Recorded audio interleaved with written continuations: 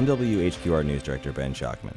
Thanks for listening to Port City Politics. Just a quick note, today's show was recorded with reporter Michael Pratt while he was on the road in Charlotte, and so the sound quality is not ideal. We're still working on getting our footing here on this new arrangement across the state, but we promise we will get there, so just bear with us for today's episode.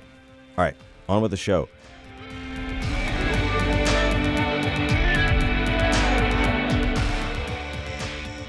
Welcome to Port City Politics. I'm WHQR News Director Ben Schockman.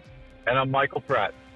And this week we're going to talk about the city's attempt to purchase the Thermo Fisher campus. We're going to talk about a big human trafficking case, talk a little bit about what's going out there in Charlotte, too. So let's get started. Let's talk about Thermo Fisher. All right. So this is one that we have followed for a little bit now, maybe around 6 months or so, I'd say, since this idea first really made it to the headlines, right? And this is that Thermo Fisher, for those who don't know, is the building formerly known as PPD. Yeah, it's massive. If you're downtown and you look around and you see the tallest thing, that's the former PPD building. Yeah, that's right there by the where the Gateway project is supposed to one day eventually go. Yes. So what happened then with that building? It was Thermo Fisher came in and bought PPD, and then what? Yeah, so Thermo Fisher came in and bought PPD, and the pandemic was happening, and almost everyone was working from home. It's, depending on who you ask, we're either still in the worst part of the pandemic or we're totally free and clear. I don't think there's consensus on that, but the workplace has kind of come to a consensus that in general we've settled back into the new mode of working. So people who were working remotely during the first couple of years of the pandemic, a lot of them have stayed working remotely, or some of them have shifted into hybrid working patterns. And so the demand for corporate real estate, office workspace, has not experienced quite the same boom that the residential real estate market has experienced. And so Thermo Fisher said, hey, as a company, we're doing fine. They wanted to be very clear about that this was not a sign of financial distress. But we don't need this huge 12-story building with, I think it's 300,000 square feet of office space. We just don't need it. And because the commercial market seems to be less hot than the residential market, it seemed like they had trouble selling it. It's been on the market for a while. And so eventually, I guess, someone brought – this is something we still want to figure out who exactly did this, but someone brought this idea to the city to purchase it. And it's a big lift. It's just around $70 million. Wow. Yeah, that is a lot of money. And I will say that seems to be a trend I've really only seen in Wilmington. I'm not saying it doesn't happen other places, but we saw that with the Bank of America building for the county and CFCC. I've seen it a couple other times, maybe not with such large purchases, but people actually bringing the city or the county, property and saying, hey, will you come take this off my hands? I think you could really use it. And, whether or not they could really use it, it's just an interesting way of going about things that, you got salesmen for properties now coming and pitching to your government elected officials. At least that's how we've seen it. I don't know exactly if the city or the county has like land acquisition scouts, but at least with a couple of these, we know it's been brought to them and said, hey, we've got a deal for you. Will you come take this massively expensive money pit off of our hands? It's not being rented out. It's not being sold. Nobody was buying the Bank of America building either. It's just interesting to see that, to see how that's playing out down there in Wilmington. Yeah, and so I want to say a couple of quick things just to give the city its side of the story. Is that the city has for years been working on a needs assessment that looked at basically a $90 million complete redevelopment of the block, one block north of City Hall, so across from Chestnut Street. And we haven't really had a chance to get into that needs system to see if that was legitimate, because $90 million is a lot. And remember, the county built its new government center for way less than that. And so we had some serious questions about how much space the city really needed. And so we're kind of, but I mean, from their point of view, this is actually less costly than the plan they had on the books. They also feel like that $70 million will be offset by selling a number of properties that they currently own and moving everyone in the city, pretty much everyone in the city, with the exception of the police department and a few other things, into that building. And then they also think that some of those properties that are included, it's not just the PPD tower or the Thermo Fisher tower, it's also a couple properties around it. Those are also contiguous to that gateway project you mentioned, Prats. And so for years, the city has been buying property, trying to line them all up. So there's a number of empty lots near those apartment complexes right by the Isabel Holmes Bridge. There's the Salvation Army lot. So there's now, a huge plot that the city owns and hopes to be able to convert into some kind of public-private project. So on paper, I can see how the city thinks that this will actually, be a net positive for them. But I just hear from a lot of people what you're saying, which is that it feels like a lot of involvement in the real estate world by the government. That's not the traditional role of the government. In a lot of people's minds, a lot of fiscal conservatives are just like, why is the city so involved in this market? So all of that to say, the city has been moving forward apace. There's a lot of hurdles they have to go through before they can just straight up buy this. And they've sort of been chiseling away at that, getting the financing ready. It's lots of like little tiny steps, and then they make one big jump at the end where they vote to approve it. But one hurdle they've got to go through is the local government commission. Yes, our favorite organization that likes to throw a wrench into everybody's machine. This is a board within the office of the state treasurer, who is Dale Falwell.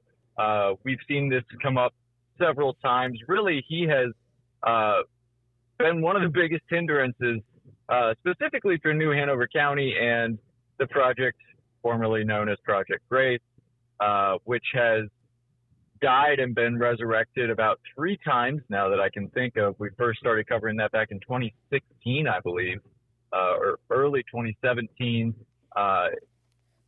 It got some proposals, it went away, it came back, got some proposals, it got shot down.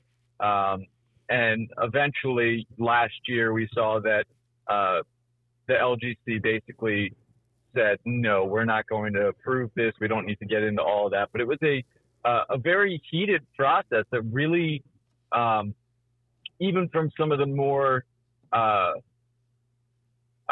even from some of the less vocal county commissioners in New Hanover County, had some pretty fiery words about Dale Falwell and the, him not supporting and not, giving helping get that LGC approval of this project. To be fair, though, it's not just on Treasurer Falwell to approve this. The LGC is a commission. It's not just the state treasurer.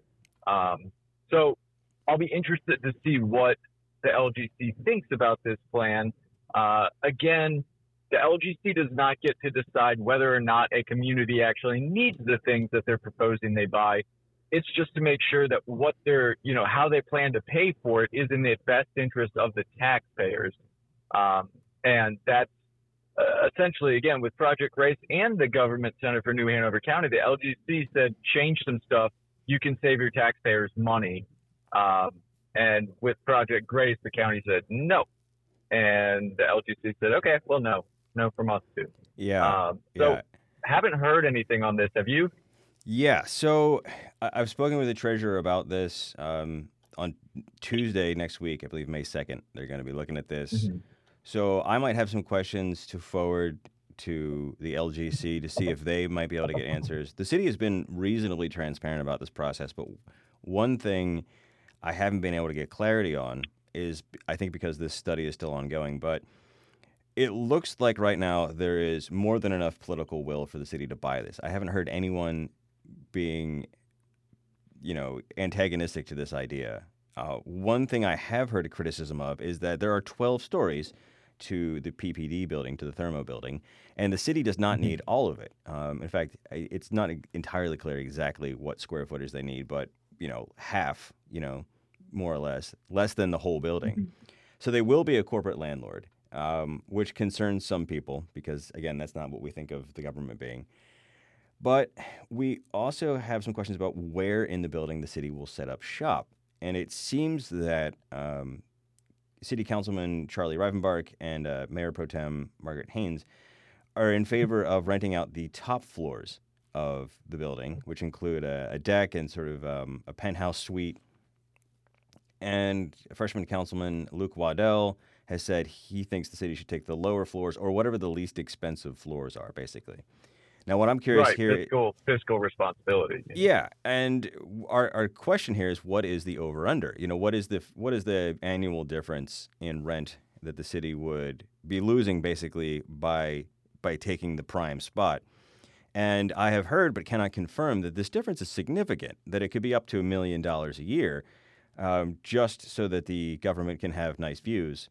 Now, to be fair, I have heard some countervailing arguments that, for example, having the ground floors might be easier to rent to someone because they would be lower cost, so it sort of broadens the pool of people who might be able to get that, because this is primo real estate. It is. But again, I think that's an important question, and as in many government decisions, this feels like we are running to the finish line and leaving unanswered questions in our wake. And it just feels like going to the LGC without having some of those things hammered out, without having the appraisal fully finished. I don't know.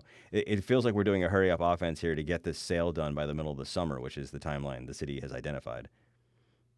Yeah, and, I want to go back to something you said, and that's the funding of this project. And, whether or not the city needs the square footage, for the naysayers, I'll say, look at this. The city of Wilmington and New Hanover County as a whole are expanding rapidly, while the city itself, annexing new properties left and right like it used to. The population growth is there. That puts a need for more services, which means more employees. So, yes, when you have a growing population, you're going to need more space for your local government employees. So I'm not, I don't know one way or the other how badly, do they have 4 people crammed into a broom closet in City Hall? I don't know. I don't think so, but it might be that bad. I can't say.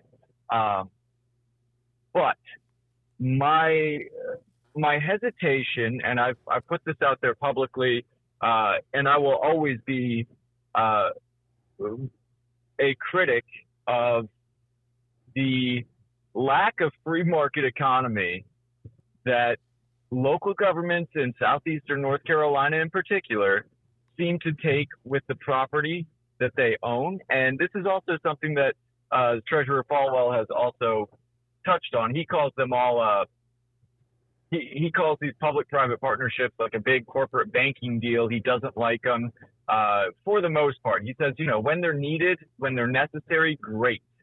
But when they're not needed, you don't get into a partnership when you're flush with money and that you can afford things. You get into a partnership when you need that extra boost.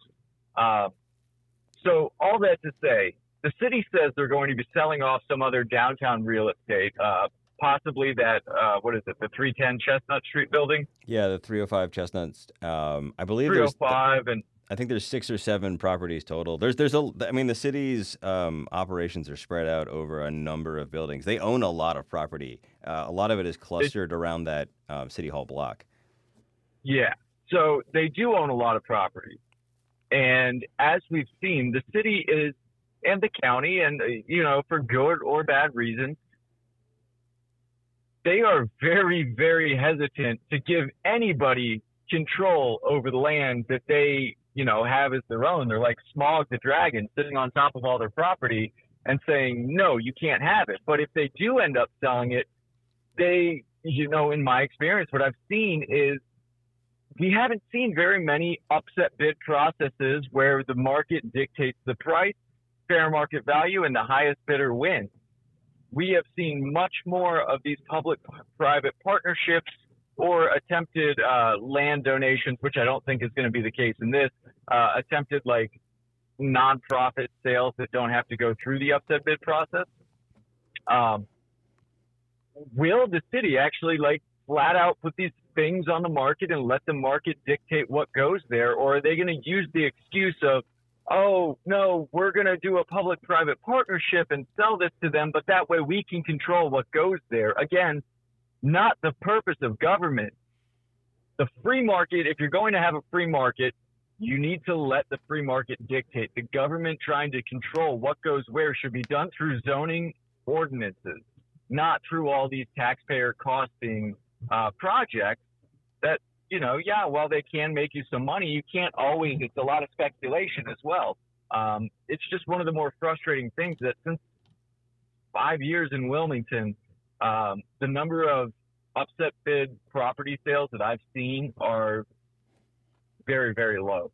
I will also say that the one counterexample would be the Castle Street property, the former Wave bus depot, which was basically in a low-income black neighborhood, and the city seemed very disinterested or just unable to come to terms to do something with a nonprofit there, which would fall under the heading of controlling what goes there. At one point, Bill Sappho said on the dais, I just think we could get a better deal if we just sold it. And so it's... So have they? They have sold it. They sold it to Dave Spatrino. They did. Okay. They walked away from yet another nonprofit plan, which did seem not fully formed, so I don't exactly blame them for that. But my point here is that we hear government officials saying that the desire is to control what goes there, and usually that's just a paper over the economic development benefit. They want to generate more money, and so I think there's a lot to unpack there. But as far as the Thermo building goes, because we could talk about this all day. To your point, the LGC doesn't decide whether or not the city needs it, and it doesn't even decide, about the optics of the city buying, the shiniest, tallest building in downtown. But what it will look at is, are there places to save money? And so I'm curious to see what comes out of that. So stay tuned. That is next Tuesday, so we'll probably have something about that next week. But I want to move on and talk about this human trafficking case. Yeah, so this one was interesting. Just came out, what was that, Wednesday, I think? Yep. New Hanover County Sheriff's Office. And now for the folks listening, I am not in Wilmington right now, so a lot of my news is coming, either from Ben or from Facebook, Twitter, like a lot of y'all are getting it. I still get press releases and things, but I don't know as much as Ben does on this, so I'm going to kind of let you take the reins. But what I will say is, especially with the comment section on social media, there were some pretty significant arrests made for I guess it was like an ongoing human trafficking investigation within multiple jurisdictions helping out that all kind of took place in Wilmington, right?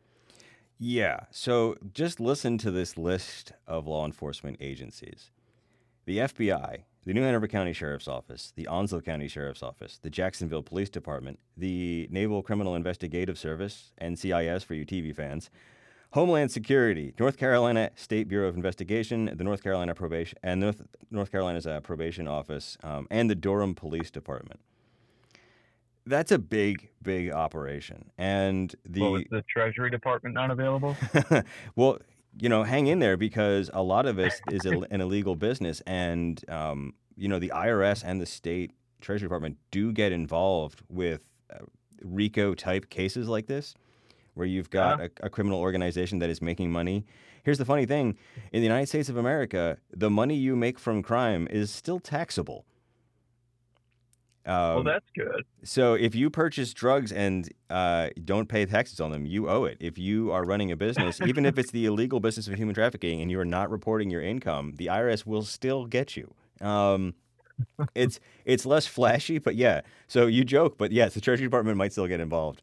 So the most severe charges were for Christopher Todd Evans, who just goes by Todd Evans to most people that I've spoken with.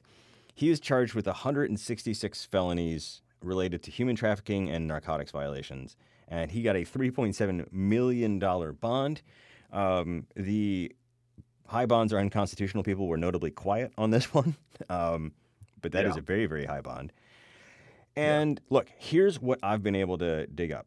So according to the sheriff's office, they gave us very, very little, and it's an ongoing investigation, so I'll give them some credence there. Basically, they're saying that this company, the Cape Fear Escorts, or Cape Fear Entertainers, they went by both names, was basically a stripper company that would send a stripper to your house or your party. And then these strippers would engage in commercial sex work, and then the company took the proceeds. Now, it's not clear. Here's my question. It's not clear how that became trafficking, because that's prostitution. It's even an organized prostitution ring. But trafficking means something different to some people. It's a pretty murky understanding of what trafficking actually is. Usually involves coercion of some sort. Right. And so the question for me, which has not been answered, we understand that this is ongoing and that it will be answered in court at some point. But I'm curious to see at what point, like how it actually became a trafficking operation. Because this has been going on for a long time. This company has been around for 20 years or more, as I understand it. Someone actually sent me a photo of a lighter with a Cape Fear Escorts logo on it and a phone number from like 2007, I think. Yeah, I did see that. I saw that on social media. I will say, with all these people involved, all these agencies, I'm curious, and I don't know, but maybe the trafficking comes down to crossing interstate lines or even county jurisdictional lines. Could that contribute to trafficking if you brought, your entertainers up from Wilmington to Jacksonville? Does that make it trafficking at that point? I don't know, but I'm trying to whittle that down. Yeah, I mean, it'll be interesting to see how they define trafficking in this case, what level of extortion or pressure was necessary, and I will say this, and then save further commentary for later in the case, is that there is definitely a moral panic around human trafficking, and we've routinely heard it described by people as people grabbing young women off the street, throwing them in the back of the van, beating them, handcuffing them, driving them to a different state, and forcing them into sex work. And that does happen, but those cases are much more rare than the number of human trafficking charges that we see. Often, human trafficking is something like a young woman, and sometimes a man, but often these are women, who is, say, addicted to heroin, right?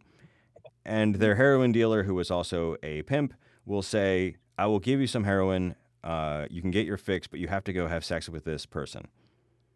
Right. And it's kind of using their chemical dependency to extort them. And that's horrifying, but it's not exactly what some people are thinking about. It's not like Taken. There's no Liam Neeson situation here. And so at the minimum, I can say that there is a lot of confusion and public misunderstanding about what human trafficking is. It's also worth saying that there is consensual sex work. It's illegal, but it is not the kind of thing. Again, it's not a Taken situation. These are not sex slaves. And every time we report on prostitution or human trafficking, we hear from these people. I can say that there are also people I've heard from who have a pretty utopian, rosy view of sex work that does not correlate with what's actually happening on the street at all. Right. And those people will annihilate you on Twitter if you, as just part of the patriarchy, pushing a repressive anti-sex agenda. I invite those people to the local Motel 8 to see like an underage girl addicted to heroin forced into sex work and tell me how rosy that view of sex work is. But it certainly, it's a very divisive topic for some people. But I do have a question while we're on that kind of more nuanced aspect of these things. I was going through social media, and because a lot of these people are fairly well known in the community, I guess they've been there for 20 years. It seems like a lot of people knew that they were doing this, which to me is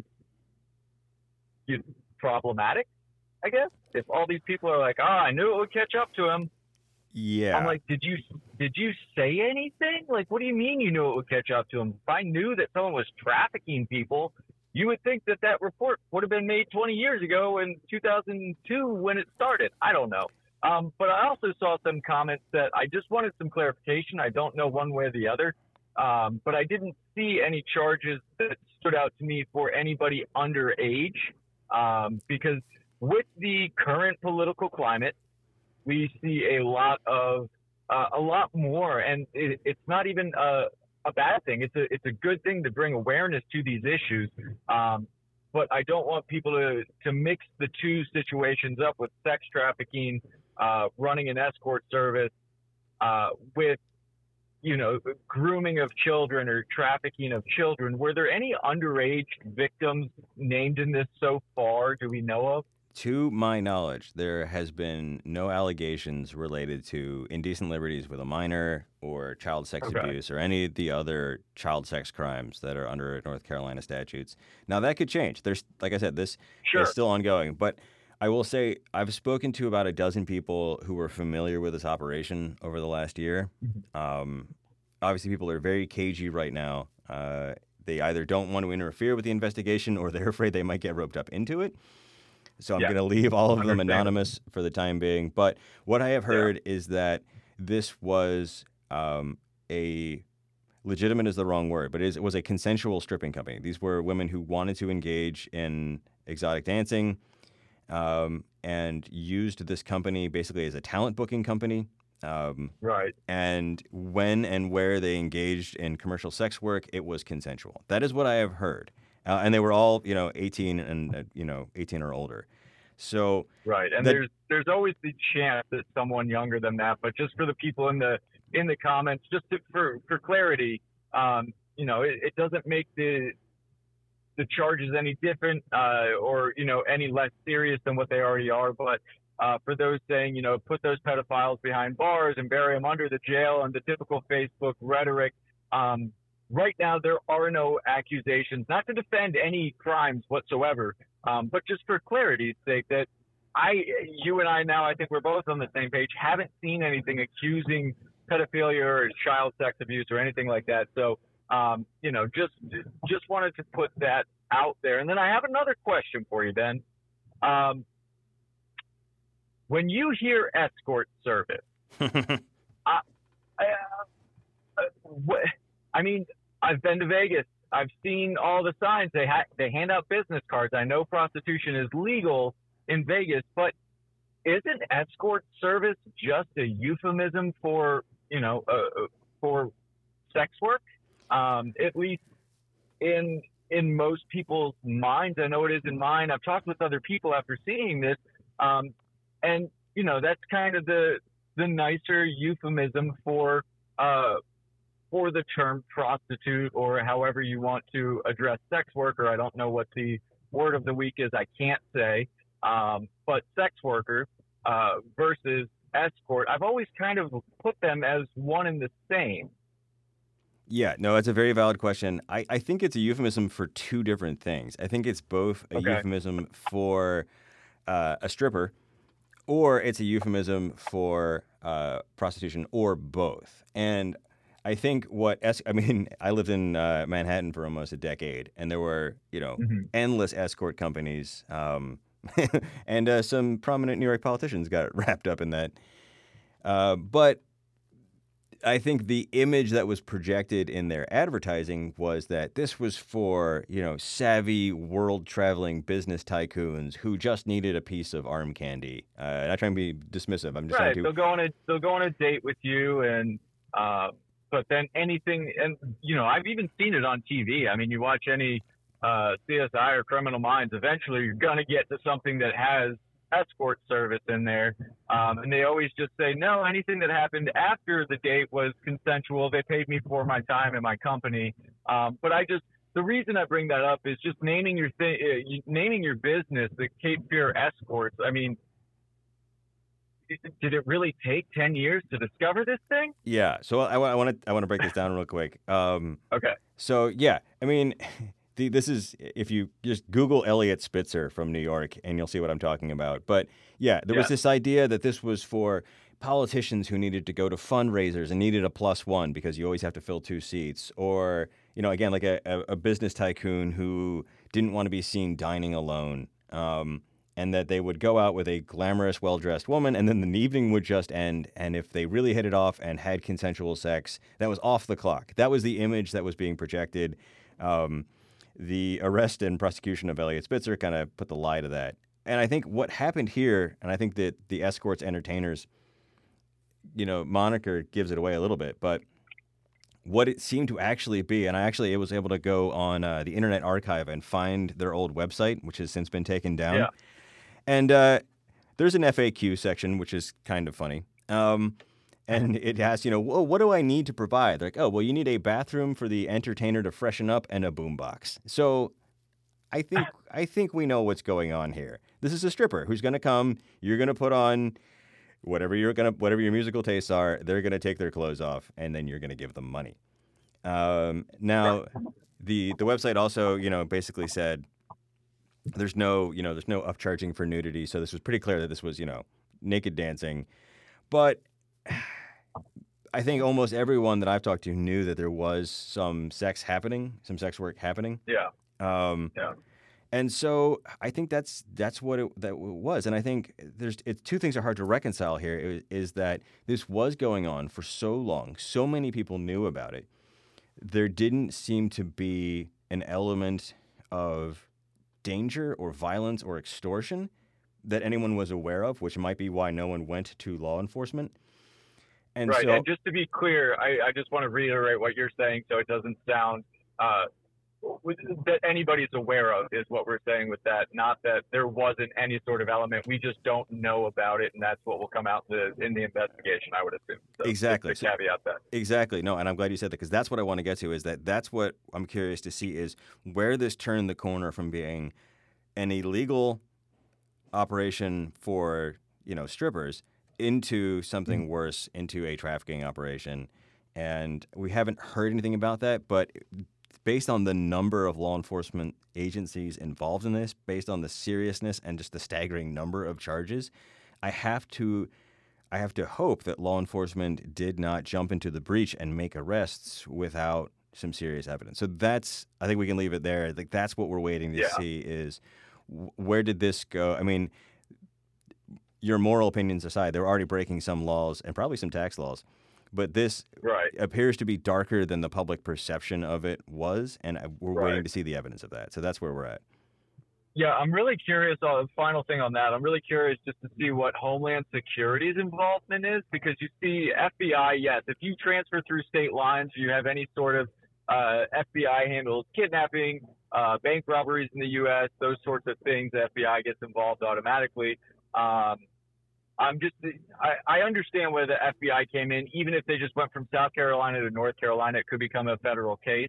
But Homeland Security is a different beast altogether. And that typically, I don't know, are we talking, possible human trafficking in the Taken sense, the film Taken, why would Homeland Security be involved when they deal a lot with, travel, borders, airplanes, things of that nature. So that's just my curiosity. I'm not going to speculate on that because I don't know, but that's the one agency you named that made me say, wait, what? Yeah. Again, so that's just interesting. I would only have speculation to offer, but I will say in the past, in stories we've covered, Homeland Security is very, very involved in images of child sex abuse. What our former editor insisted on calling kiddie porn, which is just a tasteless as hell way of talking about it. Yeah. The professional term is now images of childhood sexual abuse. Homeland Security, because they have considerable resources to monitor both the traditional and the dark web, are constantly looking for this stuff. And because it's on the internet, it's borderless, right? So that sort of is what puts it into their jurisdiction. And interesting. Okay. they initiate a lot of child pornography or image of child abuse cases, and they find this stuff online, and then they go to whatever the local law enforcement agency is and hand it over to them. So if there was a website, there were the images appear to have been deleted, but there were images of women on the website. And to your point, if someone was younger than they had said, that could have been. So I think there's a lot of online aspects of this that may have brought in Homeland Security. Gotcha. But we have to wait and see. Well, we'll definitely have to keep an eye on that one. I know there's a lot of talk and a lot of interest. Again, a lot of these, well, not a lot, but I think there were 5 or 6 men arrested, and it seems like people knew them in the community. So again, just a lot of eyeballs on this, and part of it talk this is there is that interest. Part of it though is to, just put I encourage people to actually read what the charges are and know what you know and avoid speculation, not to defend any of these actions, but in America, you are innocent until proven guilty. But just not to spread. When I saw the Facebook comments talking about child sex trafficking and seeing the actual charges, that's what kind of made me, stop and say, maybe people should actually read what the charges are and understand it. So that's kind of why I wanted to just touch on this topic. Yeah. The last thing I'll say really quick is that, yes, the Jesse Earl Bright, who had the actually lowest level of charges, he had 4 felonies as opposed to 166 felonies for Todd Evans. That is the viral Uber driving attorney that we reported on back in, I believe it was 2017. Right. I will say this, shame on Port City Daily for their headline that said he was arrested in a case associated with over 150 felonies. That really did make it sound like Jesse Bright was responsible for 150 incidences of trafficking, where he's being charged with 4. And not even trafficking. He's being charged with 4 counts of promotion and profiting from prostitution. We don't actually know what that means. Again, not weighing in on his guilt or innocence and not defending the crime as being a meaningless crime, but I think there was some nuance missing from that headline, and I'll just be candid and say I think if these defendants were black, we'd be a lot more careful about how exactly we were representing the allegations against them. Fair enough. Yeah, I'm not going to drag you into that. That's my personal hobby horse, though. Yeah, no, that's fine. As we mentioned, we're kind of dragging on here, going a little longer than I had planned on speaking on that one, but as we had mentioned in the past, as people probably know if you're listening to this, I am now in Charlotte. Ben, you're obviously still in Wilmington. We're trying to keep this thing going as much as possible. Once I get, I'm moving into a new house, so once I get there, I'll be able to have a better recording studio. So if the audio is poor, I apologize. We are trying to focus on some larger issues, but when things like this come up, like the Thermo Fisher building and this situation, it can be more nuanced on particular areas that, we find interesting because, again, it's our podcast. But all that being said, I did want to fill some people in that, might not be following me on Twitter with what I'm doing up here in Charlotte. I will say I will be sharing some stuff that we can probably, that we'll more than likely be talking about on this podcast, about different investigations I've been kind of digging into since I got up here. One, I do want to just quickly mention, this is in Anson County. The Anson County Chamber of Commerce president and CEO is being investigated by the SBI after a report was taken by the Wadesboro Police Department. Now, this is off 74, about in between Charlotte and Wilmington, closer towards the Charlotte side, but only by maybe 45 minutes or an hour. It's kind of in the middle of 74, in the middle of nowhere here, in between the two cities. So, we got a tip. I did some snooping, tried to track stuff down, got confirmation from the SBI, but this is something I'd like to look into, and a topic for another day. But this Chamber of Commerce president the allegations are that he or she, and the reason I say that is because while I do know the name of the president and CEO, the person is not named. So this, in theory, could be back like 20 years and it could be a different person. I don't believe that to be the case, but I will refrain from naming anybody since there are no names on the report, but it does say president and CEO. We don't know what this person has done in terms of embezzlement, but nonprofit organizations like Chambers of Commerce make a lot of money, and a lot of that money either comes from the government through economic development purposes. They give grants and things like that, or from business owners. Typically, a lot of small business owners are members of the Chamber of Commerce. They pay dues into this, and where that money goes, while it should be reported on your IRS tax form, it's not always as clear as it seems. And trying to weed through those nonprofit end of the year tax wrap up, I can't remember the number of the sheet now, 1099 maybe? No. Either way, uh, Chamber of Commerce embezzlement. After I started looking into this, um, it's I'm starting to see more and more news stories popping about this. So, for those out there who might have any suspicions about your Chamber of Commerce, let us know. I'd love to look into it, and kind of see where this money is actually being spent.